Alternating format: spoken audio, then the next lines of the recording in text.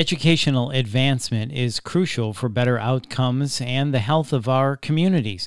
So let's learn about BS in 10, One State to All 50 with Diane Cooney Miner, Founding Dean, Wegman School of Nursing at St. John Fisher College. This is Today in Nursing Leadership, a podcast from the American Organization for Nursing Leadership. I'm Bill Klaproth. Diane, great to talk with you. Thank you so much for your time. So first off, can you explain to us just the first part of this? What is BS in 10? Absolutely. So BS in 10 is actually a law that was passed in New York State in December of 2017, which requires all registered nurses to complete a bachelor's degree within 10 years of graduation in order to maintain active licensure in New York State. Wow, really interesting. So how did you go about ensuring the success of this initiative? How did you make this come about? Nothing worthwhile is ever easy. So I will tell you that it took us a number of years to do this, because it's so interesting that when nurses want to do things, a lot of people kind of come out of the woodwork and want to comment on that, which I think is an indication of how important our work is. There were a group of us, part of the New York State Board for Nursing, who began to look at how the majority of the nurses in New York State were really prepared at the associate degree level, at the 2-year level. And when we thought about workforce and development moving forward, we realized that we couldn't do the things we needed to do as a profession in order to continue to educate the nurses of the future, as well as to make sure that in all the different care settings where we practice, we were providing the highest quality and highly safe care, and care that was driven by science and technology, and recognized the transformation that was happening in healthcare. So in New York, we had a particular law that was passed that required all teachers to get a master's degree in order to teach. And so we thought, following that model, we could do the same in New York. We would say that you can enter the profession, let's say, with a 2-year degree. But at a particular period of time after that, you needed to have a bachelor's degree in order to understand the full experience of nursing, not just in the technical aspects of care, but the science that drives it and the technology that was transforming it, and more of a focus on prevention, not just intervention, and population-focused care. So that's what got us started in around 2003. I brought the proposal to the New York State Board for Nursing as the chair of the Education and Credentialing Committee. I brought it to our Board for Nursing, and we hoped that we could get it passed through regulation and have the New York State Education Department recognize the importance of this and change the regulations.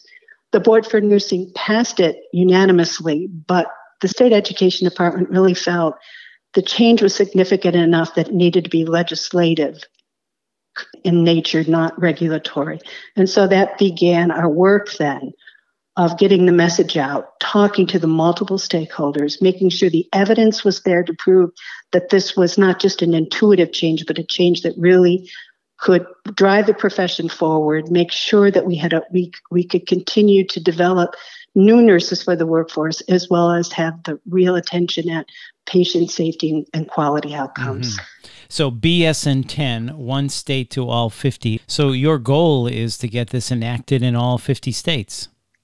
That's what our goal would be. I mean, we would like to see the United States follow the path that's happening around the world. I happen to have the real privilege of being part of a European Union group of nurse educators. It's called UDNE, Understanding Development in Nursing Education. And I see in the European Union, this model has moved forward where more of the countries that are part of the EU have adopted a baccalaureate model for education, recognizing that a university preparation leads to a better prepared workforce and a workforce that can participate in the changes and transformation that needs to happen. So as part of the work that we did in New York in getting the message out, I had a wonderful opportunity to be invited to multiple states in the United States to share the New York experience, because there was a lot of interest in what we were doing, recognizing how important it was, not only for the profession, but for patients. Right. So let me ask you this. In preparing for this interview, I know that you've set a line, and it goes, the health of our communities will improve only when education is advanced in every area where nurses practice.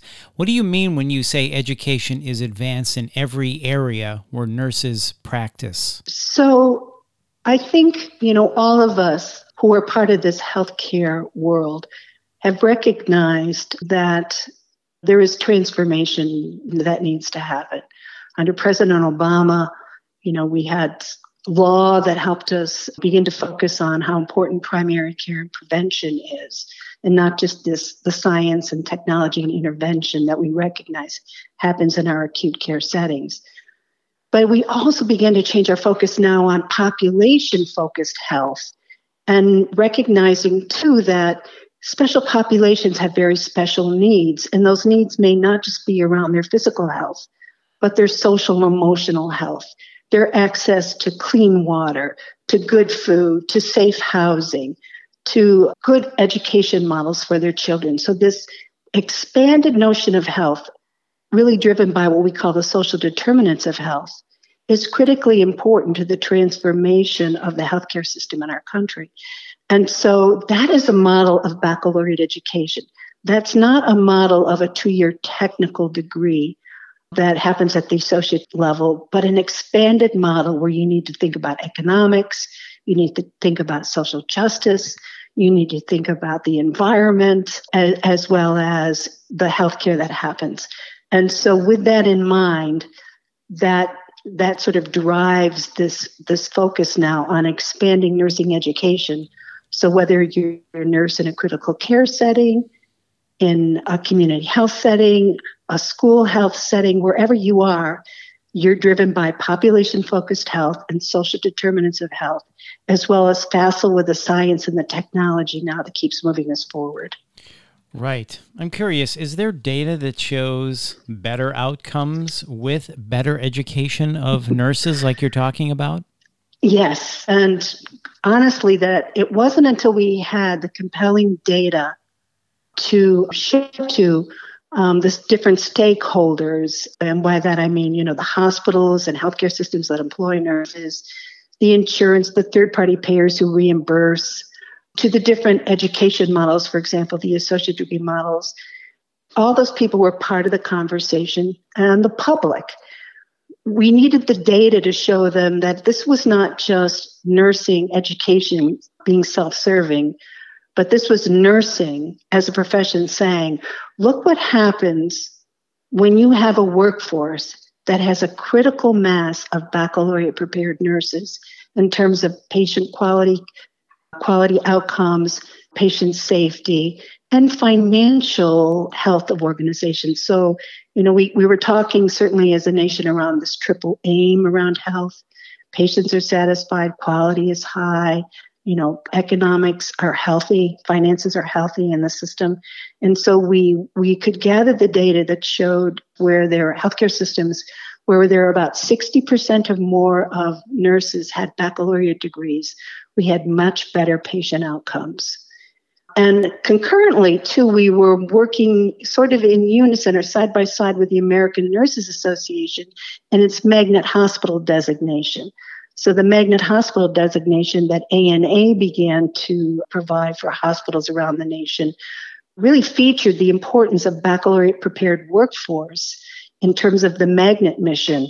And so while we were talking about a law to make this happen in New York, and the data that we could show how it would make a difference, the magnet hospital designation was doing the same thing with us. And where did we see the difference? We saw fewer falls, fewer pressure ulcers, fewer medication errors.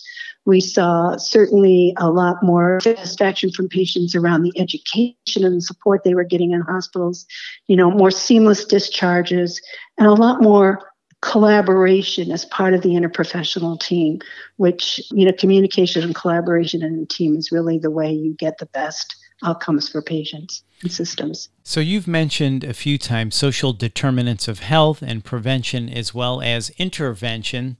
Can you summarize once again how BSN-10 relates to social determinants of health, prevention, and intervention?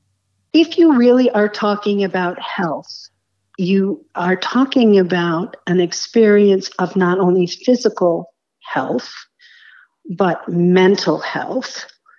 And you're also talking about the experience where in your life and in your world, you have safe housing, an environment free from violence, clean water, access to healthy foods, good educational systems, just work. That whole of the experience really drives, not just, your blood pressure is high, we're going to take your blood pressure and we're going to give you an antihypertensive. Your blood pressure might be high because you live in an environment where there's toxic stress, where you do not have access to good food, where you potentially are buying something from a convenience store that is full of salt, where perhaps you don't have the resources necessary in order to get, transportation, for example, to get to a place where you can buy healthy food. So when you begin to think about populations and their particular needs around maintaining and promoting health, you have to have a wider perspective. What kind of housing do they live in? Do they have public transportation? Is there healthy food that's available at a cost that they can afford? Is there clean water? Is there clean sanitation? Is there a great school model that they can send their kids to? Is it a safe environment where they don't have to worry about violence? That's a real model of health. And the baccalaureate education in nursing is where that model takes place. And I see that as the vision for now, as well as the future of healthcare in our country. Wow, very useful. Diane, thank you so much for talking with us about this today. BSN 10, one state to all 50. Diane, thank you again for your time. We appreciate it. I'm very grateful for this opportunity. Thanks again. That's Diane Cooney Minor, and for more information, please visit aonl.org. And if you found this podcast helpful, please share it on your social channels and check out the full podcast library for topics of interest to you. This is Today in Nursing Leadership. Thanks for listening.